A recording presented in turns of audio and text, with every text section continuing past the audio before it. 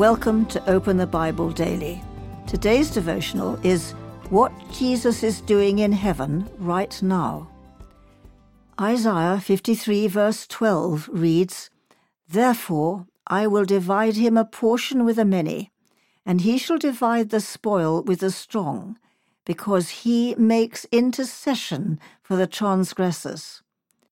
How can sinners like us ever come near to a holy God? We are told here that Jesus is standing in the gap making intercession for us. Sin once stood between us and God as a barrier, but now Jesus stands between us and God not as a barrier but as a bridge. Christ also suffered once for sins, the righteous for the unrighteous, that he might bring us to God. 1 Peter 3 verse 18. Notice Isaiah uses the present tense. He makes intercession. This is the constant and continuing work of Jesus. This is what he is doing in heaven right now, and what he will continue to do for his redeemed people until all are brought safely home. He is able to save to the uttermost those who draw near to God through him, since he always lives to make intercession for them. Hebrews 7 verse 25. Jesus is at the right hand of the Father, and he is interceding for you. He is speaking to the Father on your behalf.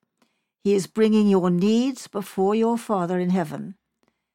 Thomas Manton said, "It is a privilege for us to pray to God, but it is a much greater privilege to have God praying for us." This does not mean that Jesus is on his knees in heaven agonizing in prayer as he did in the Garden of Gethsemane. Rather, he is seated on the throne, and whatever he commands in heaven, the Holy Spirit delivers on earth. Robert Murray McCheyne wrote, "If I could hear Christ praying for me in the next room, I would not fear a million enemies." The Son of God is interceding for you.